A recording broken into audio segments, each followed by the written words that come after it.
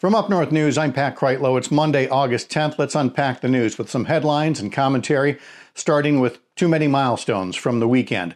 Wisconsin reached 1,000 deaths from the coronavirus outbreak, 5,000 total hospitalizations on more than 60,000 cases of COVID-19, and the nation reached 5 million cases and 163,000 deaths. So it got us to wondering. State Senate Republican leader Scott Fitzgerald had said he was prepared to call a special session just to overturn the face mask requirement ordered by Governor Evers. What's the holdup? Math. A leading Assembly Republican acknowledged over the weekend that despite having an overwhelming majority of the Assembly, Republicans don't have enough votes in their caucus to strike down that basic safeguard. Enough Republicans see the rather poor optics of returning to Madison after sitting at home for months now just to do something as petty as block a piece of fabric that can save lives.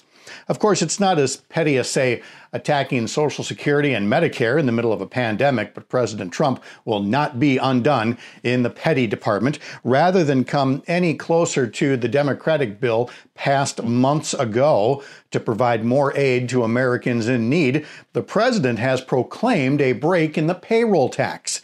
But that delay will have to be made up by workers later on, or Social Security and Medicare will take a big financial hit, something candidate Trump said he would never do. Once again, the math isn't working against partisan political games. Well, let's look ahead to Tuesday. It's election day across Wisconsin. There are primary elections wherever there's more than one Republican or Democrat seeking one of the offices that will be up in November. It might be a legislative seat, Congress, or something at the county level. So if you take part tomorrow, just remember, you can only vote in one party's primary. You can't vote in the Democratic legislative primary and then the Republican primary for Register of Deeds or something like that. Close to 1 million Wisconsin voters have requested absentee ballots for Tuesday's primary, and the Wisconsin National Guard will be helping with a shortage of poll workers. They will be in civilian clothes, not uniforms, as they step up and serve their hometowns so that we can all take part in doing our civic duty.